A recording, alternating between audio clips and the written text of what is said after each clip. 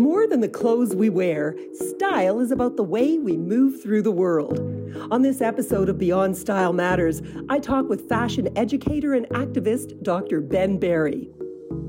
I first met Ben Berry back in the late 90s. He was a mere teenager, but he certainly impressed the heck out of me. This young Ottawa-born dynamo had just started his own plus-size modeling agency, all in the name of inclusion and diversity. Ben's passion to redefine society's ideas of beauty became his mission, and he went on to get a university degree in women's studies before eventually completing his PhD in marketing at Cambridge University. Ben's love of fashion and the platform it provided for change led him to teach at Ryerson University's School of Fashion, where he became chair, inspiring students to see the world through a bold new lens. Under his guidance, Ryerson's fashion school became a leader in social and environmental justice. But just last summer, Ben landed a new gig. He's now Dean of Fashion at New York's prestigious Parsons School of Design, alma mater of such famous designers as Donna Karan, Tom Ford, and Marc Jacobs. And while Dr. Ben Berry has already done so much to influence young hearts and minds set on pursuing fashion careers, in many ways, his trailblazing work has only just begun. Ben Berry, welcome to this episode of Beyond Style Matters. I'm so happy to have you on this podcast because you are such a big brain, and I've known you for a long time. I've really a long time. When I first met you, Ben, you were a kid. You must have been I don't know, I think you might have been about 14 years old. You'd started this modeling agency in Ottawa for diversity, in the name of diversity, for plus size models, which was, a pretty heady notion at the time. I just couldn't even believe it when I met you. What force? Who is this guy? What a firecracker.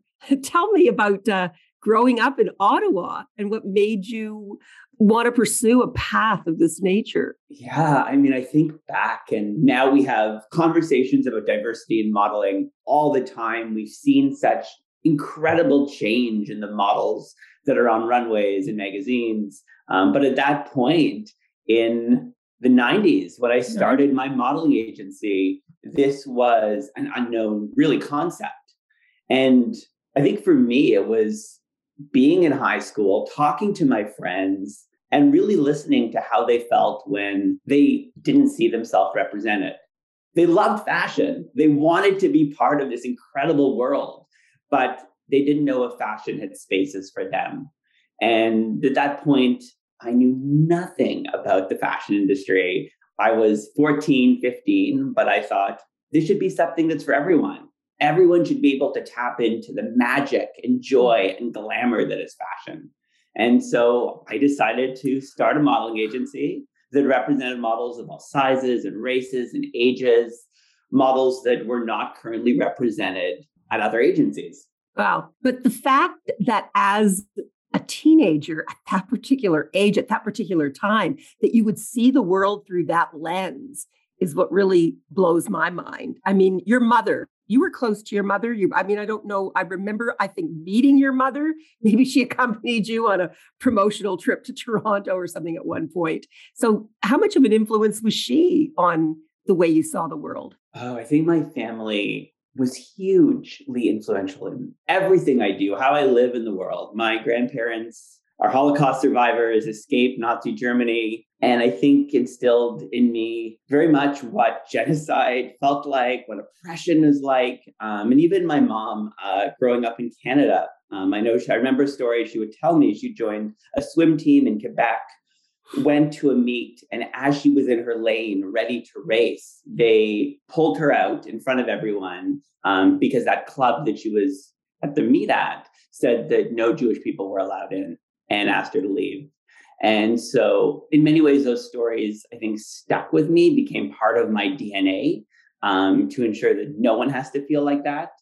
But also, I think my grandparents always instilled that they were so grateful that Canada let them in, that this was a place they could build their life. They were so honored to be here and said, you have one life. We got to be here do something where you can give back, do something that brings you joy, make everything you want. And I think having that privilege and that guidance just always stayed with me and continues to drive me. And I think will for the rest of my life.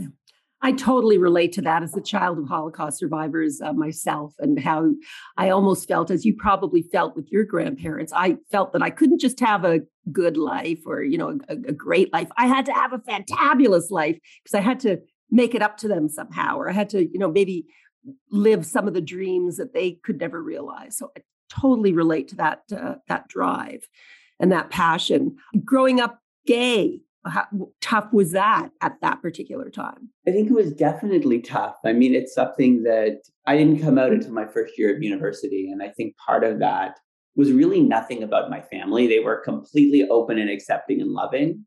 But I think growing up in Ottawa, which is a great city, but when I was there, it was still pretty conservative. It was still maybe not the most open or accepting place, that I didn't feel I had the confidence to fully come out at that point when I lived there. But I think my modeling agency and being in fashion gave me this outlet to express all the creative parts of myself, to tap into a different part of myself that maybe I couldn't fully express at that moment, but I had this other channel. And I think that's what was so nourishing about running a modeling agency as a teenager, is I could be part of this world filled with creative people who were themselves. And that, I think, very much inspired me to tap into who I was. And reflecting now, when I did move to Toronto, gave me the confidence to then come out and totally be who I am. Every great conversation needs a pause, so this is a perfect time to talk to you about our sponsor, TSC, who, without their support, this podcast wouldn't be possible.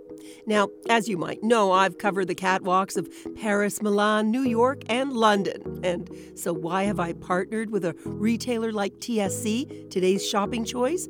Well, I believe that great fashion should be accessible to everyone. And TSC.ca is home to some wonderful Canadian brands and designers like Kim Newport-Mimran, Brian Bailey, Kayla Kay, Ron White, and Hilary McMillan. And of course, TSC offers so much more than mere fashion. Discover quality Canadian jewelry and accessories from Pico, Brass and Unity, and I. You can find more Canadian designers and brands in the CAFA store at tsc.ca/CAFA. And let's all shop better together.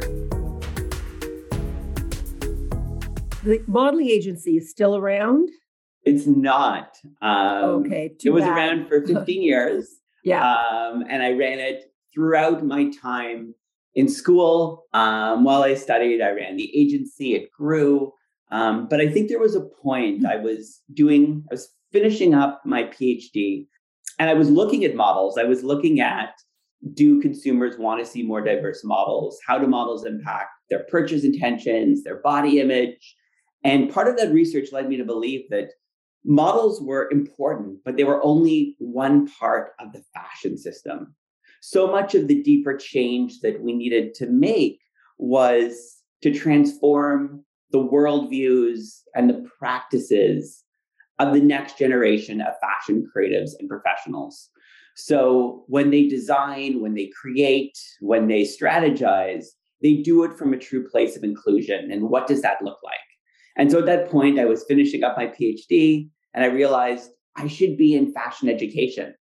Education is a place where I can work with the next generation to imagine an industry as it ought to be. And what could that look like? And so that brought my path moving from the modeling agency to fashion education. All so inspiring. And the way that you rose through the ranks. I mean, first, teaching at Ryerson, heading up then the Ryerson Fashion School, and now heading up the fashion school at Parsons. I have such respect for you because I know that that is not an easy road to hoe, especially when you are the kind of dreamer that you are.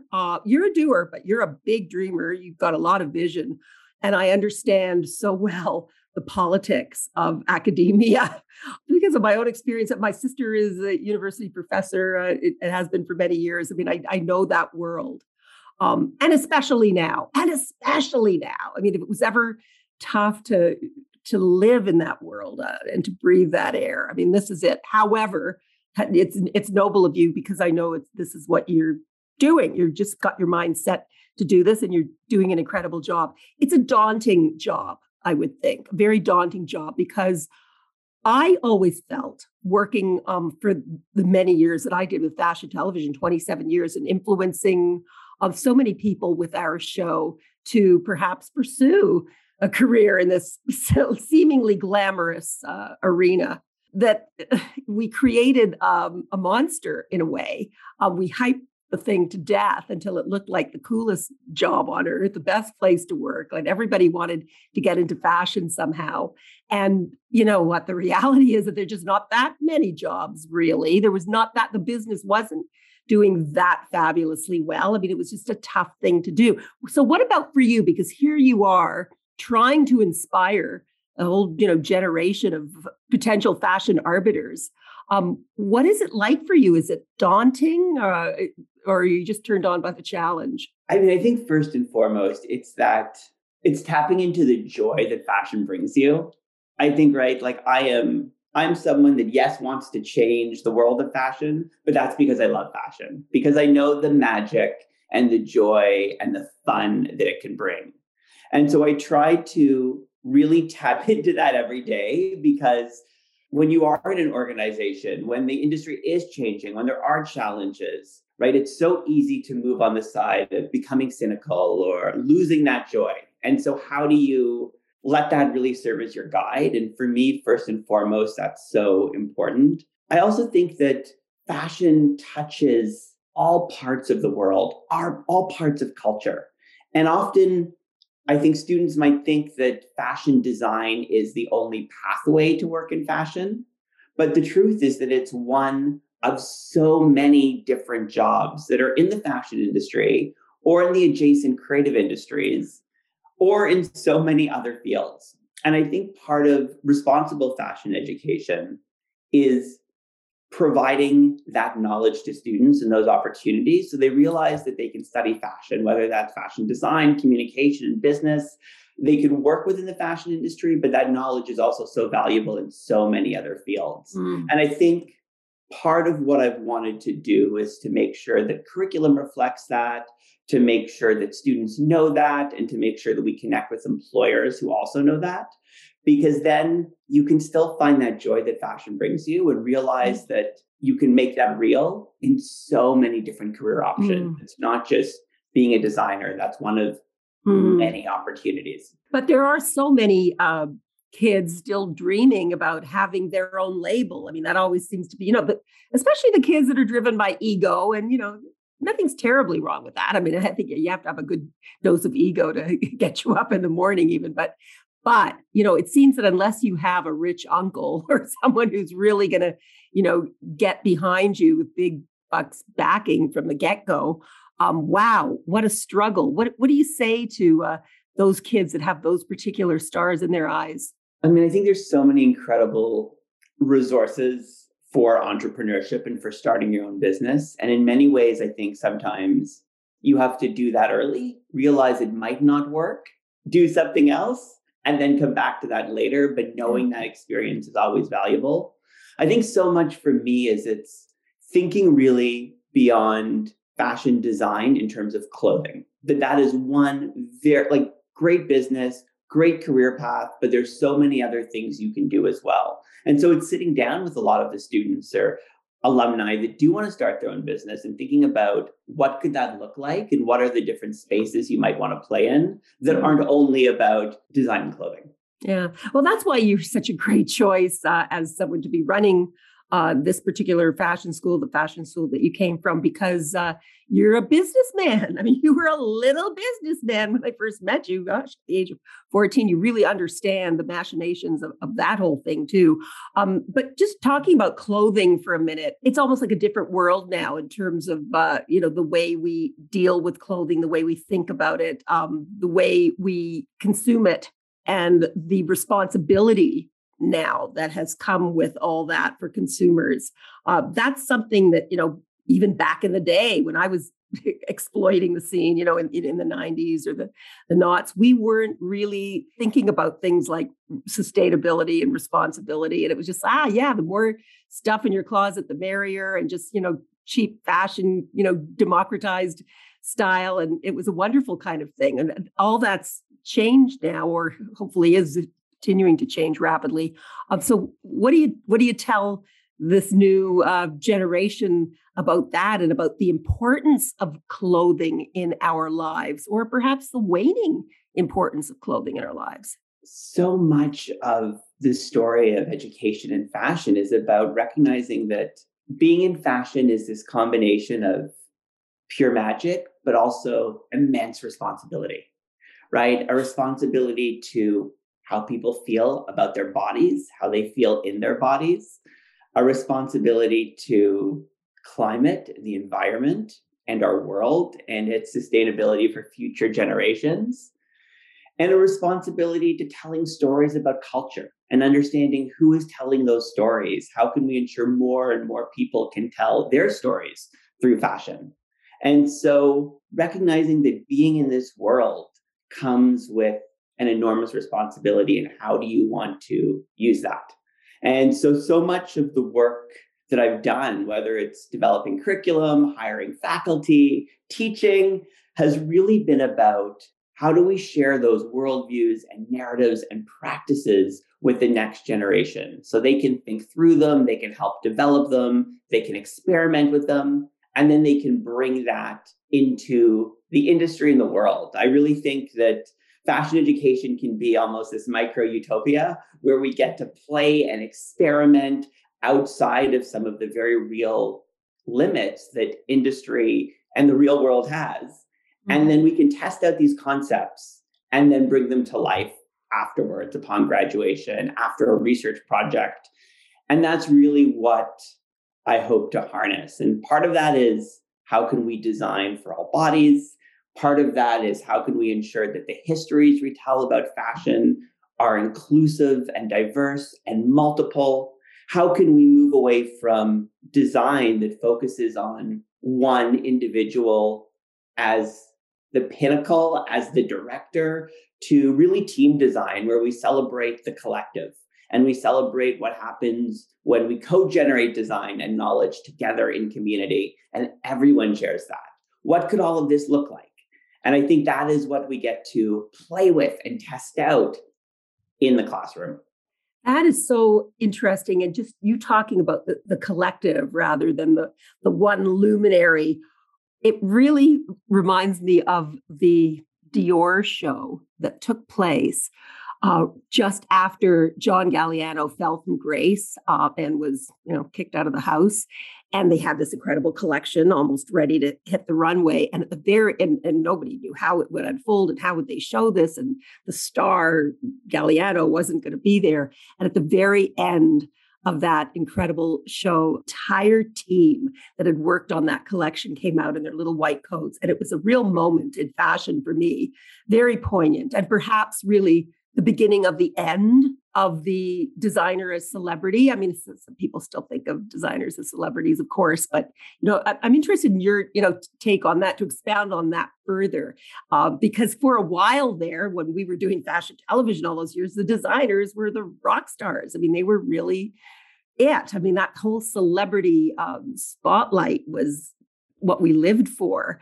And now, the role of celebrity in fashion. What do you say? Yeah, I remember that show. I remember that moment, and really the power it held when we celebrate the collective. I mean, I think so much as we've seen that it's impossible for one person to do the job, to know everything, to be able to create everything, to be able to satisfy all of these goals and objectives. And we've seen the very real impact it has on mental health, on well-being of brilliant, creative people. And so I think so much is moving from fashion design, where we celebrate or cherish this independent star, to moving to a model where there's an interdependence and a sharing And I think that just enriches design practice because no one person can know everything, can create everything, can know about all bodies. And so when we have a team with folks who have such different lived experiences and knowledges and expertise, when they bring that together, they can create something incredible. And I think it makes the practice of design, the process and the output so much richer. I think of a course I'm teaching actually this semester at Parsons that's on fashion and disability justice. And we're bringing disability and deaf folks together with fashion students in the program who are both disabled and non-disabled to work in design teams to create garments. And part of the experience is how do we work in a diverse design team and honor everyone's access needs and ways of working? And how can we value the different knowledges and experiences that we have? And how does that all contribute to shifting, changing, innovating our design process and design output? Because I think so often we don't have the opportunity to learn how to be interdependent and work in teams within a design school environment. So much is focused on your work by you and you're the star. And let's work just on the individual. And so it's really, the class is really trying to shift to what happens when we work in an interdependent team. And we all share, we rely on each other, we respect different knowledges and experiences as design wisdom. And what can we create when we do that? And I think very much that is essential, not just to creating fashion that works for so many more people, but creating fashion that is so much more loving and tender for designers. Because that pressure and intensity and spotlight is off the individual and it's shared as a group. Yeah, I mean, it sounds so idyllic too. I mean, I just hope some of those fashion people can get over themselves. I mean, I certainly came from an era where it was, largely driven by ego. I mean, it was all about, the power of the individual, leading the way. So wonderful to see how things are evolving or have the potential to truly evolve. I know as an educator, obviously, you're focused a lot about on the future. I mean, that's, what you're preparing people for. But there's also a healthy look to the past because we all learn from the past. What do you think we learned from that so-called golden age of fashion that we had the privilege of experiencing? I mean, I certainly feel like I had the incredible privilege of really living in those trenches and coming up close and personal with all those iconic figures. Obviously, it's an era that is no more. What did we take from it, for better or worse? I think we take a lot of good from it. I think two things that I really take from it is one, what I've called the magic of fashion. I think that there was such a spark, such an energy that compelled you, that I would see watching fashion television, that so many other people would see, that I think without sharing those behind the scene moments, folks in wherever they live watching, TV wouldn't ever have access to. And I think that sparked that energy where people could be part of something, play with clothing, express themselves, really showed so many people that there was this amazing world and that fashion is amazing. And that opened up an industry that wasn't open to so many people before, to dream about them being in that and wanting to be in that. I also think that era told us about the importance of community and relationships, right? I think so often of watching you backstage, talking to the same people, every season, sharing insights on a show, watching the relationships you formed with people in the industry and seeing that real care and that real connection, I think also showed that this isn't just a place that's about feeling magical, but there really are deep relationships, important relationships and community. And I think knowing that you could be part of a field that would bring that. And I think that's unique. I don't think every industry has that. I don't think every industry makes you feel magical or has the potential to make you feel magical. I don't think every industry has that ability to foster such real, meaningful connection season after season. And I think that era really certainly showed me that. and wanted me to not just be part of that, but bring that to so many other people. And so much of, I think, my teaching is, yes, it's focused on understanding how can we bring about more inclusivity? How can we foster social justice? But how can we also continue to nurture relationships and community? How can we ensure that people know that, yes, we're working towards ending some of the problems in fashion, but that doesn't mean that we don't love fashion. That doesn't mean we don't want the magic to disappear. We want all of that. We just want it to be more accessible for more and more people. So I think that Eric really instilled that within me, and it's something that I try to bring not just into my work, but into the classroom. You really spoke about that really beautifully, eloquently.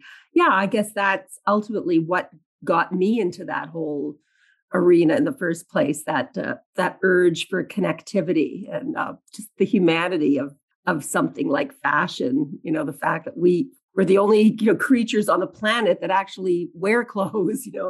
So it really makes us think a lot about our own condition and our social condition, and what an incredible ride that whole thing was. But hopefully a lot of those values remain. The fact that you're a Canadian heading up one of the world's most prestigious fashion schools in America, how does that make you feel? I mean, you must be pretty proud of yourself. I'm proud of you as a Canadian and as a Canadian flag waver who really always wanted a little more attention for this country and the incredible talent that it has to offer. Pretty amazing that you landed in this spot. It still feels like a bit of a dream. I mean, this whole journey honestly feels like a dream. I just sort of focus on what's in front of me this day. How can I do the best I can, and what's going to happen when I applied for the position and went about the process. I think my goal was really, I wanted to share a new vision of fashion education. How can fashion education create the industry we want? How can we foster social justice really deeply in what we do? What could that look like? And how could I help work with the community of Parsons to bring that to life? Because I really believe that if Parsons does this, that will then, because of the platform, will ripple to fashion schools around the world. And did I think they were going to hire me? Absolutely not. I was like, this is going to be too radical. I'm Canadian. I don't even know if I have a chance at this, but I'm excited to be able to be part of the process. And so I was truthfully really surprised when I got the phone call, but I'm so excited. And I think that there is just a deep understanding that we have in Canada. I feel very proud to be Canadian, and particularly to bring the knowledge that I've been so privileged to learn here about indigeneity, about our history, about how do we support underrepresented communities in meaningful ways? How do we shift power? I think there's still lots of work to do, but we've done work in Canada that is unique. And I'm grateful to be able to bring that to New York. And I'm also just proud to continue to think back to my grandparents and think that they would be so thrilled that I have set no limits. I've just tried my best, and this is what's happened. And they went through so much, so I could take what they went through and just be here and be able to make an impact. And I think of that on days where you come out of a bad meeting, you're stressed with deadlines, something doesn't go right, and you're like, oh, this is just not working today. And I'm like, okay, Ben, I need to just sit back. I need to remember where I've come from. I need to remember what I think is in my DNA and that purpose and the struggles that my grandparents went through, or so I could continue to do this. And if they were able to survive what they survived, I can muster up that spirit to deal with my day and to help navigate in a respectful and compassionate way. And that's it's just so much part of who I am. And I think of it every day.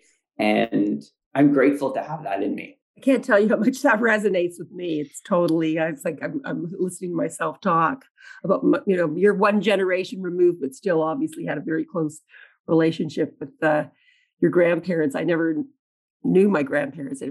My grandparents all perished in the war, but to have, parents that came over here that had gone through what your grandparents went through. Wow. You can't ask for bigger superheroes than that. Their truth and their heart, lives on so profoundly in us. We're really so lucky.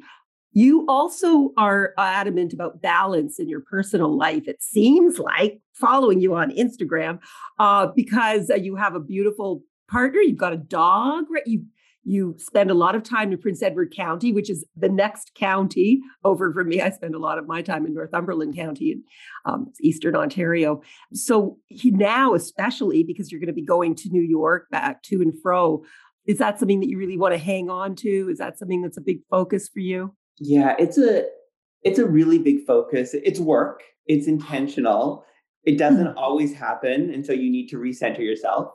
But I think one of the things that I've certainly learned from my mother is that if you can't take care of others if you don't take care of yourself, right? If you don't feel centered, if you're not nourishing your own soul and your body and who you are, it's difficult to then give 100% to nourishing others. And so I really try to build in that balance, that care, that time, so I can then give fully to my colleagues, my students, and the people in my life.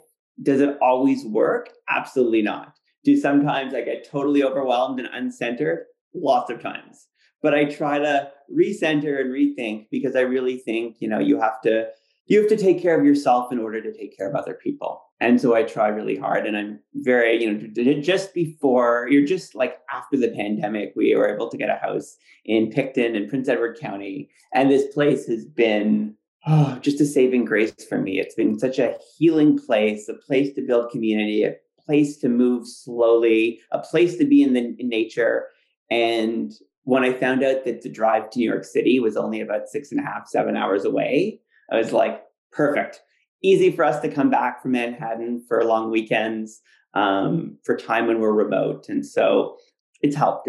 I think that whatever that care looks like for yourself, it looks different for each person, but to try to build that in, because if you're nourished, you can nourish others. I got to say, Ben Berry, I'm just so happy to know you, and so happy to been witness to this amazing success of yours. I can't wait to see where you're going to take it all. Well, like so many people, thank you for helping to inspire this journey and show the magic that fashion is to all of us. Because without you, I wouldn't know this world existed. Wow. Thank you so much, my love, for being on this episode of Beyond Style Matters. A real pleasure. Thank you.